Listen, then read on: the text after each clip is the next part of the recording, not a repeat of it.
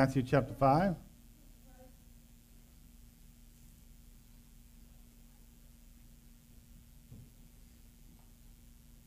Before we went away, the kids can go with John downstairs. I'm sorry about that. Before we went away, I was teaching a series of messages on the Beatitudes. I'd like to pick up on that today.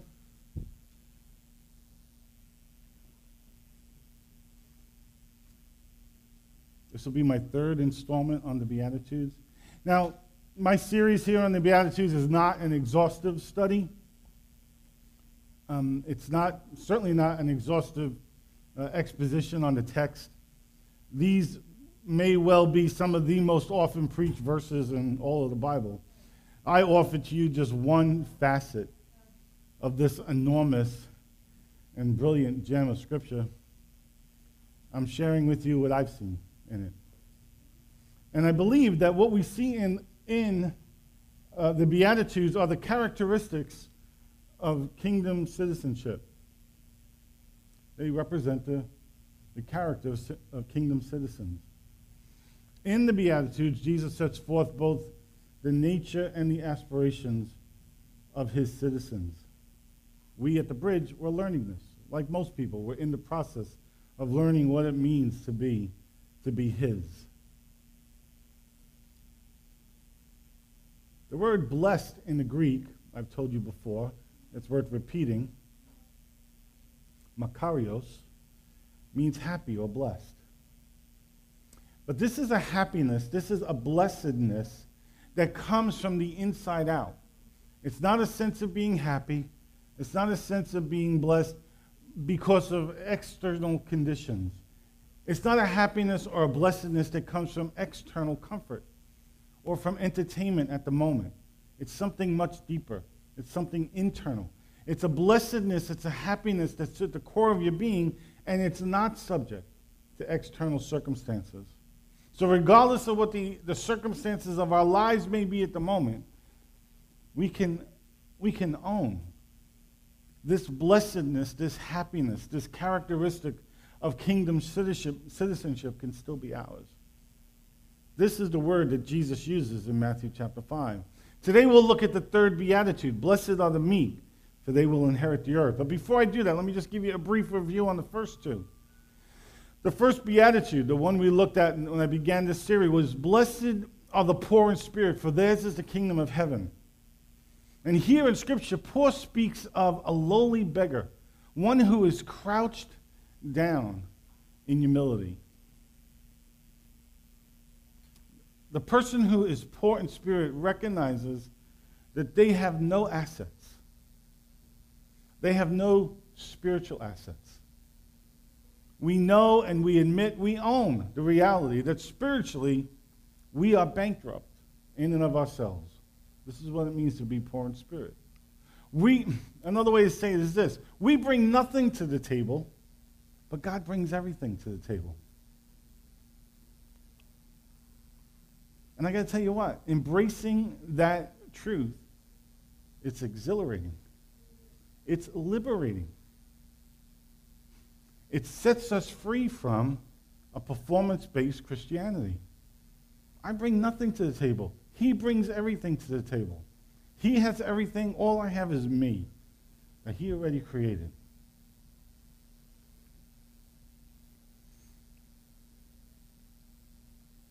The Scripture tells us that to the poor in spirit belong the kingdom of heaven. Now, a kingdom encompasses the sphere of influence of the king. God's kingdom is his dynamic rule and reign. It's his assertive authority over things, over the enemy, over the enemy's deeds. The poor in spirit are recognized by the kingdom characteristic of humility. This is what it means to be poor in spirit. The second beatitude we looked at was, blessed are those who mourn, for they would be comforted. And to mourn here means to lament or to wail. This is not a mild weeping. It's not sitting there and watching a Hallmark commercial and the tear trickles out of your eye, down the side of your cheek. This is not that kind of mourning. This is from your gut kind of mourning. This is the snot-producing kind of mourning, right? When you cry with everything you got. We're talking out of control wailing from the depth of your being. That's what this word mourning means here. How odd that he would say, blessed are those who mourn. Now, universally, all the different commentators I looked at said that this verse is relating to sin. But more accurately, I think it means this. It's talking about the grief that's caused when there's separation between us and God. When there's a brokenness in that relationship, which is the fruit of sin, right? Any action or activity that creates a separation between us and God, we mourn and we wail over that. Grief at a broken relationship with our loving Heavenly Father. It could also include grief at the condition of our world, our nation, the church, the lost, our own cold and hardened hearts at times. So to mourn, in this context, blessed are those who mourn, means to be brokenhearted. Mourning is a breaking of that cold heartedness. Cold heartedness. Is that a word? So there's a blessedness in brokenness. Psalm 51:17 says that the sacrifices of God are a broken spirit. A broken and contrite heart, O God, you will not despise. The broken are humble. They're teachable. The broken are often unoffendable. The broken aren't self-sufficient or self-reliant or selfishly ambitious. To these broken people, from the depth of their being, completely broken, belongs the promises of God, belongs the promise of comfort. Blessed are those who mourn, they will be comforted. What does that mean? That means that they will experience God's loving embrace. Blessed are those who are broken, whose hearts are broken over a separated or severed relationship with the Father. They will be comforted. They will experience the embrace of God. Blessed are those who mourn, they will be comforted. Blessed are those who grieve over a broken relationship with God, because God will embrace them lovingly. It's an end to that separation. Those who mourn, according to the Beatitudes, are recognized by the kingdom characteristic, the trait of brokenness. So what have we seen so far in the first two? Blessed are the poor in spirit, they're humble. Blessed are the merciful, they're broken. And I explained to you brokenness. It doesn't mean that you lose any of your strength or power. It's more like when a wild horse is broken. The horse still retains all of its strength, all of its power. It's simply submitted to the will of the rider. That kind of brokenness. He's the rider, and we're submitted to his will. So blessed are the poor in spirit, they're humble. Blessed are the mournful, they're broken. They're yielding to the Spirit of God. To us belong the kingdom of heaven and the comfort of God, the embrace of God. So let me read through the Beatitudes again, and then we'll take a look at the third one. Okay, so if you're in Matthew 5, I'll begin at verse 1. Now when he saw the crowds, he went up to the mountainside and sat down. His disciples came to him, and he began to teach them, saying, Blessed are the poor in spirit, for theirs is the kingdom of heaven. Blessed are those who mourn, for they will be comforted. Blessed are the meek, for they will inherit the earth. Blessed are those who hunger and thirst for righteousness, for they will be satisfied. Blessed are the merciful, for they will be shown mercy. Blessed are the pure in heart, for they will see God. Blessed are the peacemakers, for they will be called sons of God. Blessed are those who are persecuted because of righteousness, for theirs is the kingdom of heaven.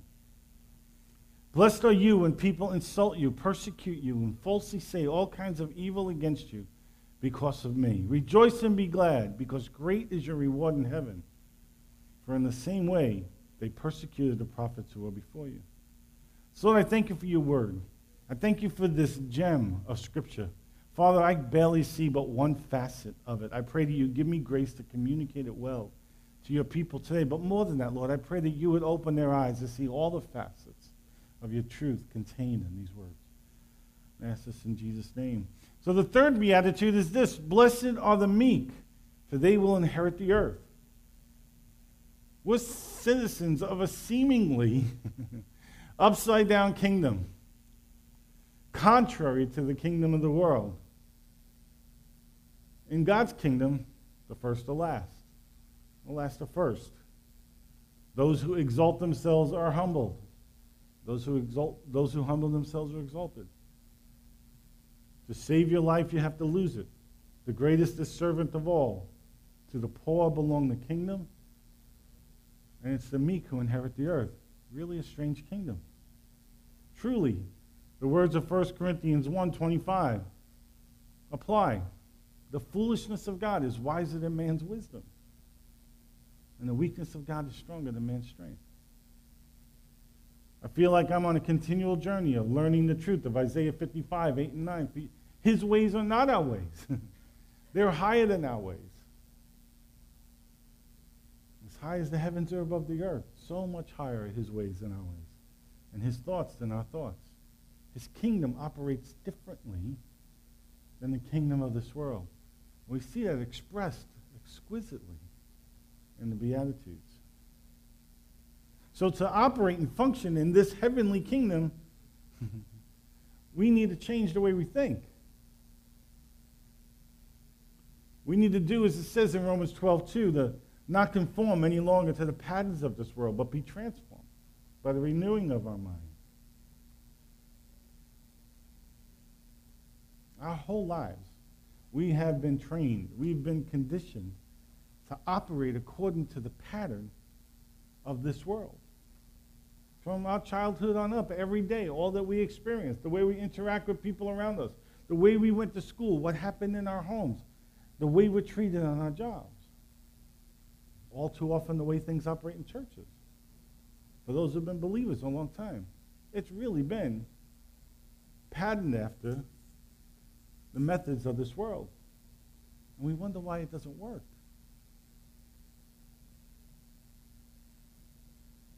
In the Beatitudes, Jesus is declaring a new pattern. A pattern for his kingdom. The pattern the citizens of his kingdom will operate under. You know, according to the pattern of the world, and all too much of the church, we believe that bigger is better, that might makes right, and the one with the greatest army conquers the earth, the weak are despised. The meek inherit nothing. We need to be transformed if we're going to be kingdom citizens, if we're going to have the characteristics of sons and daughters in his kingdom. We need our minds renewed. We need to change the way we think. So what is meekness? Meekness means a mildness of disposition, a gentleness of spirit. Strong's Concordance adds an additional paragraph describing meekness. Here's an excerpt from Strong's. It means a gentleness or meekness. Gentleness or meekness is the opposite of self-assertiveness and self-interest. It stems from trust in God. Remember that. Meekness stems from trust in God. Trust in his goodness and control over any situation. The gentle person is not occupied with the self at all. This is the work of the Holy Spirit, not the human will. Eugene Peterson, in his take from the Message on this verse in the Beatitude, seems to echo well what Strong's wrote about meekness. This is the way he puts it. He says, you're blessed when you're content with just who you are, no more, no less. That's the moment you find yourselves proud owners of everything that can't be bought. I like that. One of my favorite commentators from the website blueletterbible.org is David Guzik. He does a really good job. He's a Calvary Chapel guy. Sometimes he leans a little bit more to his dispensational look on things, but his take on Scripture, by and large, is pretty good. And so when I'm doing study on the Word, I usually like to take a peek and see what he's written. And this is something he had to say about this third beatitude. He says, in the vocabulary of the ancient Greek language, the meek person was not passive or easily pushed around. The idea behind the word meek was strength under control, like a strong stallion that was trained to do the job instead of running wild. Kind of fits with the whole brokenness thing before it, doesn't it? To be meek means to show a willingness to submit and work under proper authority. It also shows a willingness to disregard one's own rights or privileges. So yeah, to operate in this kingdom, we will need to be transformed by the renewing of our minds. This contradicts our American culture and our human nature, doesn't it? I mean, just say the word submit. Doesn't it just grate against your soul? Grates against mine. Guzik adds, it's one thing for me to admit my own spiritual bankruptcy. But what if somebody else does it for me? Do I react meekly? Vincent's word studies of the New Testament says this about meekness. Christian meekness is based on humility, which is not a natural quality, but an outgrowth of a renewed nature. It implies submission. And it's not in our human nature to be submissive. The popular Christian author and theologian, John Piper, I like most of what I read of Piper's, defines meekness this way.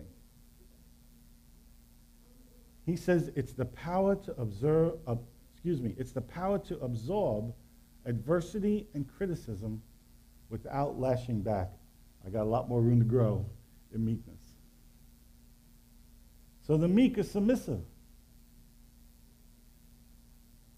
Now, I know how abrasive that word can be, especially if you've been in situations that you've experienced abuse. But submission is a biblical word, and it's a biblical concept. And so I'm convinced that even though most of us have had some type of bad experience with it, there's got to be a healthy expression of it. There's got to be some kind of right way to do this thing. And I think there are clues to it in the Beatitudes. I think there are clues to it in the Scripture. And so I want to try and unpack that. I think this might be helpful. So how do we acquire meekness? If you have Bibles, turn to Psalm 37. I think in Psalm 37, we have laid out for us a roadmap to acquire meekness in a healthy way, to acquire meekness in a biblical way, in a life-giving way. I'm convinced that when Jesus spoke the Beatitudes, he was quoting when he spoke this Beatitude, this third one, he was quoting Psalm 37, verse 11, which says, the meek will inherit the land and enjoy great peace. Sounds a whole lot like the meek will inherit the earth, doesn't it? I think Jesus had Psalm 37:11 in mind during his Sermon on the Mount. That was one of the texts he was referring to. Verse 9 of Psalm 37 gives us our next clue. But those who hope in, wait for the Lord, will inherit the land. So Psalm 37 seems to be saying that the meek are those who hope in or who wait for the Lord. Verses 3 to 9 of Psalm 37 show the way. Like I said, it's a roadmap giving clear, specific directions to meekness. Verse 3, trust in the Lord and do good. Dwell in the land and enjoy safe pasture.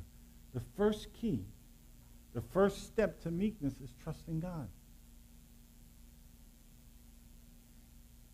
It's believing that he's for us and that he's not against us. One of the life lessons, one of the things God's been teaching me in this last season is to trust him. He told me, he's revealed to me that often he will place before us choices. And he gives us choices not just so that he'll test us and that we can face and hopefully pass some kind of test.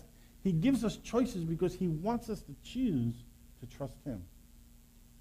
And he wants us to choose to trust him because trust is the foundation of relationship. He wants us to go deep in relationship with him. So he lays before us options. It's like two trees in the garden.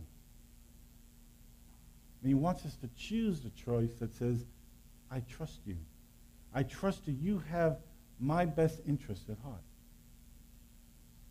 So the path to meekness begins, I think, according to Psalm 37:3, where we trust God. We begin with that foundation of relationship. God gives us choices to cultivate trust, because trust is the basis of any relationship, of any healthy relationship. God wants us to choose him. He wants us to choose to trust him. And look, if we're going to choose to trust him, and this is how meekness is developed, if we're going to choose to trust him, doesn't it make sense that we have to find ourselves in circumstances where trusting him is required? I'm not saying that those are fun circumstances, but if I'm going to learn to trust him, then I have to be in a situation where I have that choice.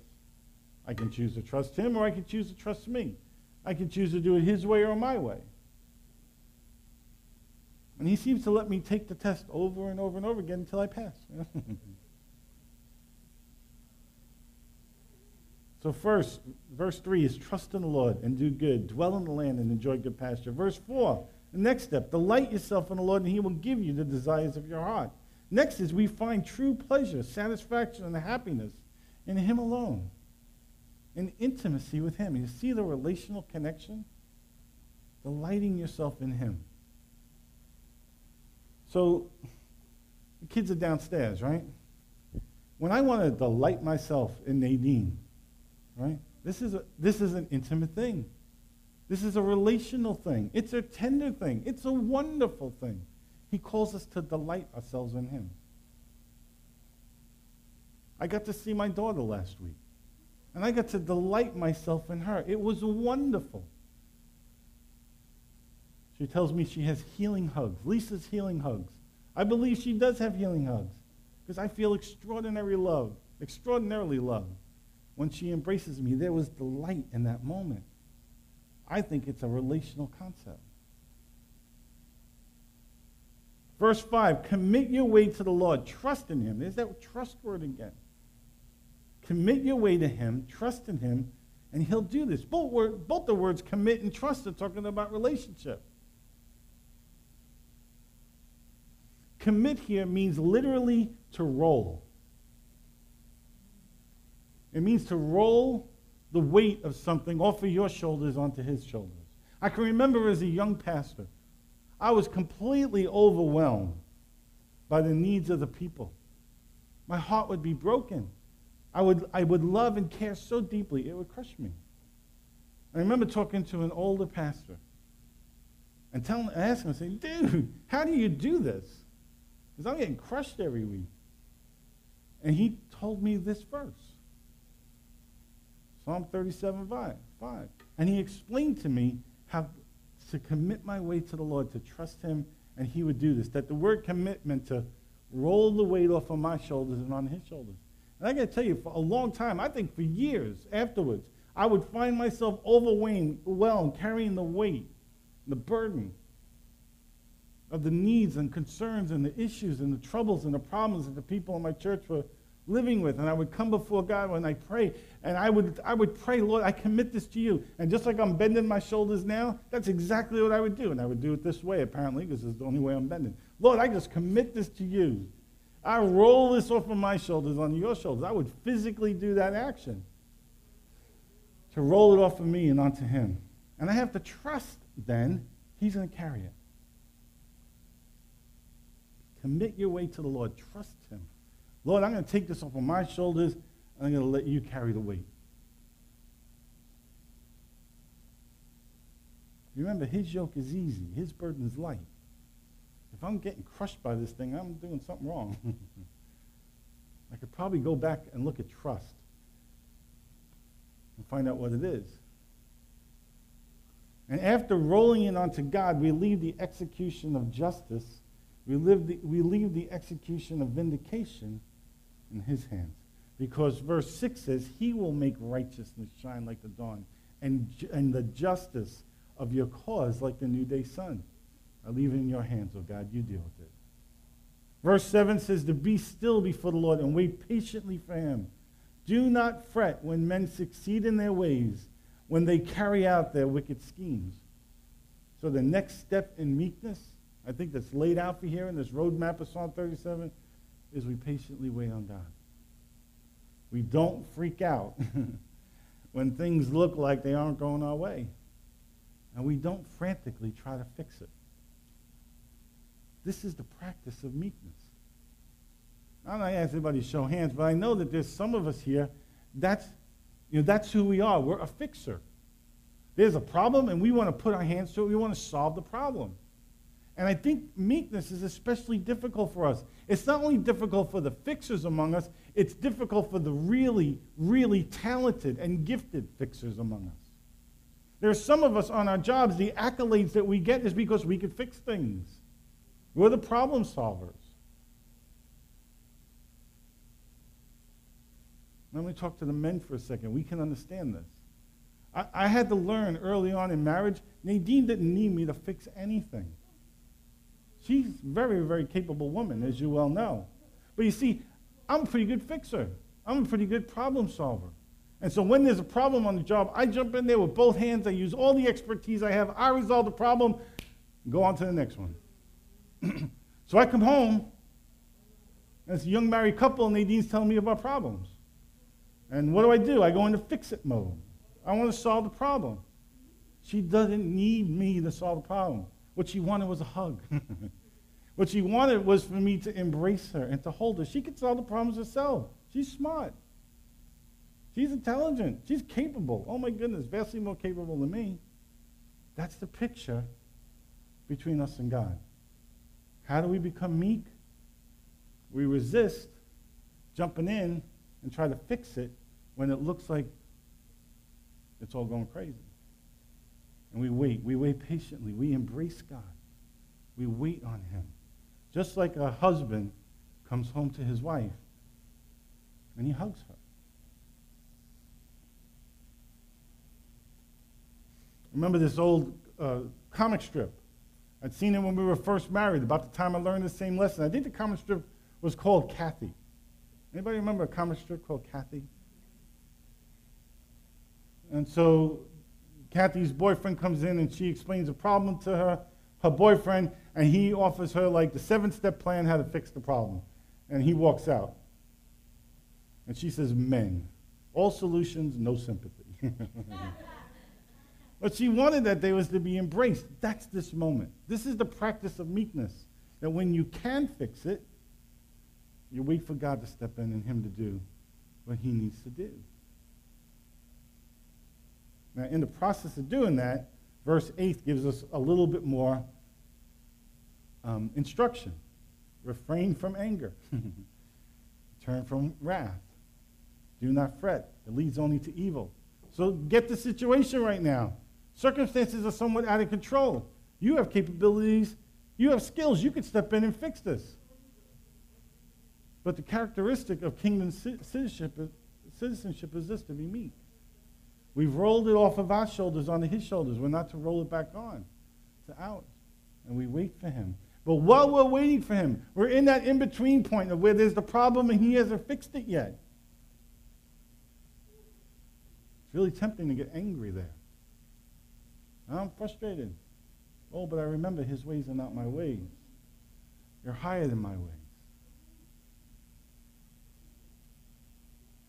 We refrain from adding fuel to the fire by responding in kind or by taking revenge. Because verse 9 says, for evil men will be cut off, but those who hope in the Lord, those who wait on the Lord, those who are meek, they will inherit the land. So finally, the meek believe that the evil men will be dealt with appropriately. We place our hope in God alone. Waiting with an eager expectation for God to act on our behalf. And knowing that when he does, we'll get more than we ever could possibly imagine. So 7 steps to practical meekness. I could write a book. Or you could just write it down as Psalm 37. You too can be meek. 7 easy steps. Call now, but wait, there's more. Operators are standing by.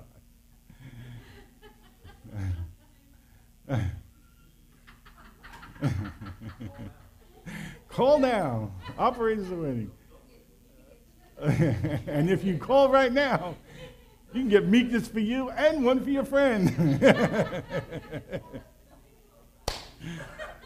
Same low price, just pay shipping and handling. Boy, we watch way too many late night commercials, don't we? Because we all know the whole spiel. Just stick any product in there and they just keep saying the same thing over and over again. So practical steps to meekness. These are the 7 things laid out in Psalm 37. Trust, delight, commit, be still, wait patiently, refrain from anger, and hope. I know it's easier said than done, right? It is. It's easier said than for me to do it. Like I said, God lets me take that test over and over again. This is why our minds need to be renewed, because this isn't the way we think. It's not the way we've been trained. It's not the way we're wired. But it is the way of his kingdom. It's the kingdom way. It's the characteristics of kingdom citizens. Now, the truly meek are not weak, but they're really very strong.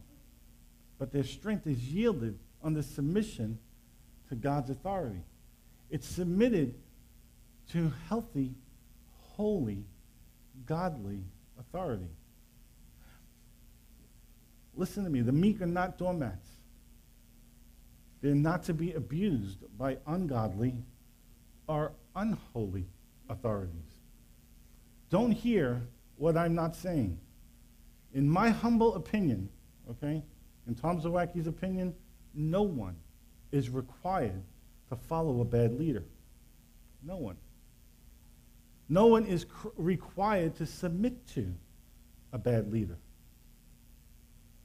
Unless God tells you to. Unless he tells you to. I don't believe that the default position is that you follow or submit to an unholy, an unrighteous, or an ungodly leader. Unless God tells you to. And Jesus' life is proof. Jesus' life is proof of that. Jesus' life is proof that sometimes submitting to God means that you have to endure ungodly leadership. It's why relationship is necessary. It's why intimate relationship with God is required to live this life. Because in intimate relationship with him, we know his heart. And we know when he's telling us to submit to a bad leader or not to submit to a bad leader.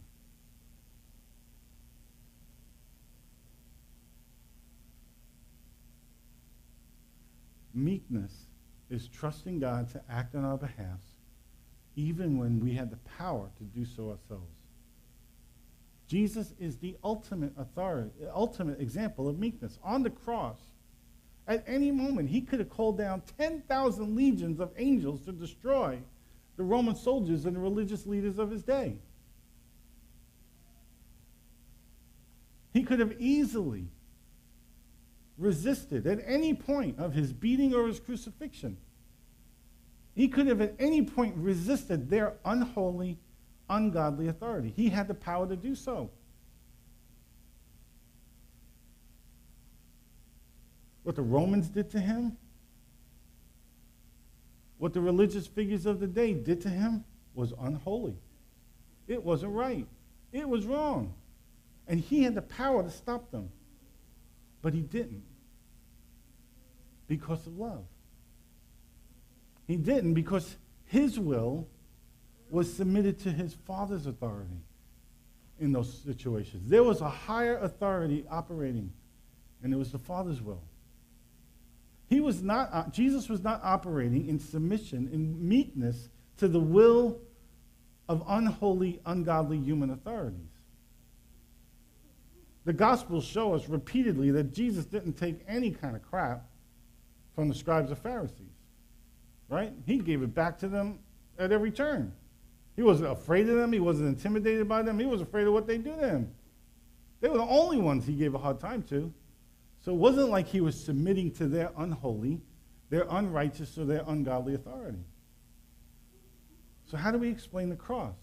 The cross is meekness in action.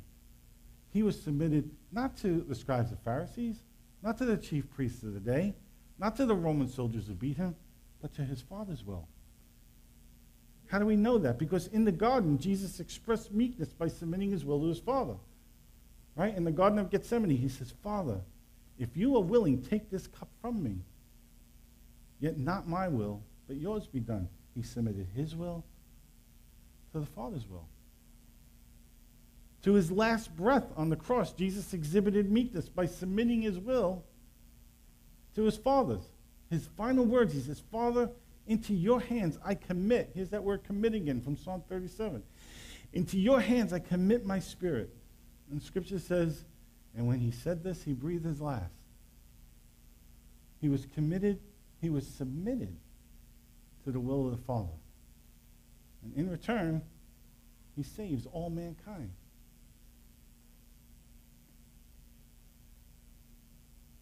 And so Philippians 2, 6 to 11 says of Christ Jesus, who being in very nature God, did not consider equality with God something to be grasped, but made himself nothing, taking the very nature of a servant, being made in human likeness, and being found in appearance as a man. He humbled himself.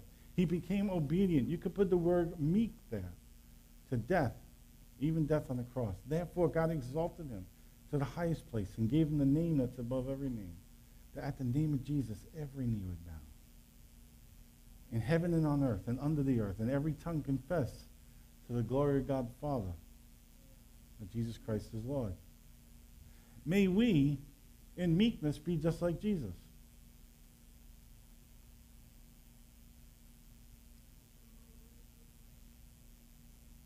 I'm almost done.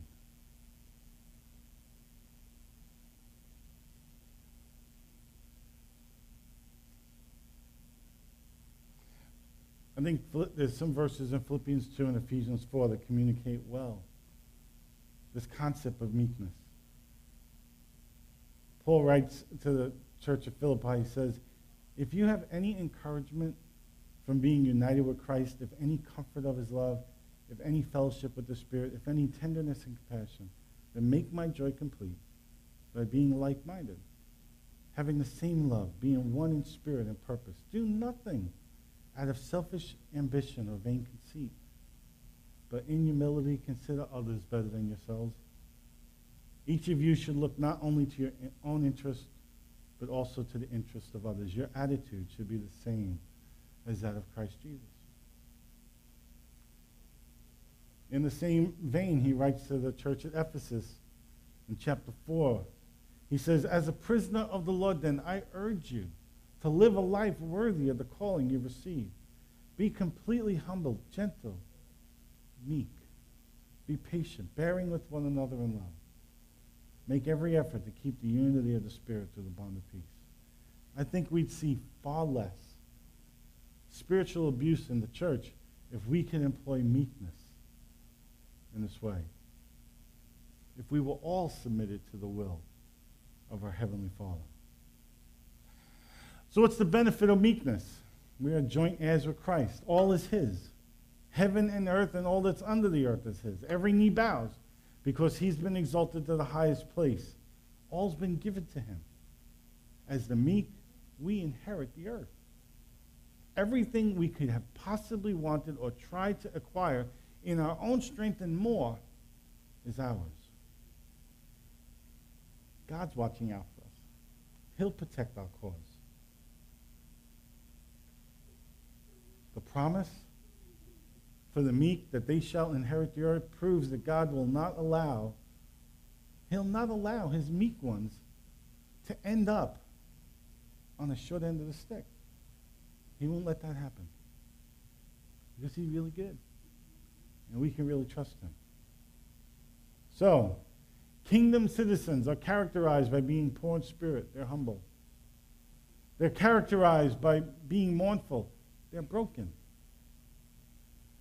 They're characterized by being meek. They're submissive and not vengeful. And to us, as citizens, belong the kingdom of heaven, the comfort of God, and we will inherit the earth. So let's pray. Heavenly Father, I thank you for what you're doing. I thank you for your goodness and your kindness. Lord, it's not easy to be meek. It just goes against our grain. It's really hard for us to submit to you when in the process of doing it, we have to put up with scribes and Pharisees and Roman soldiers who want to beat us down. But Jesus, you're our example.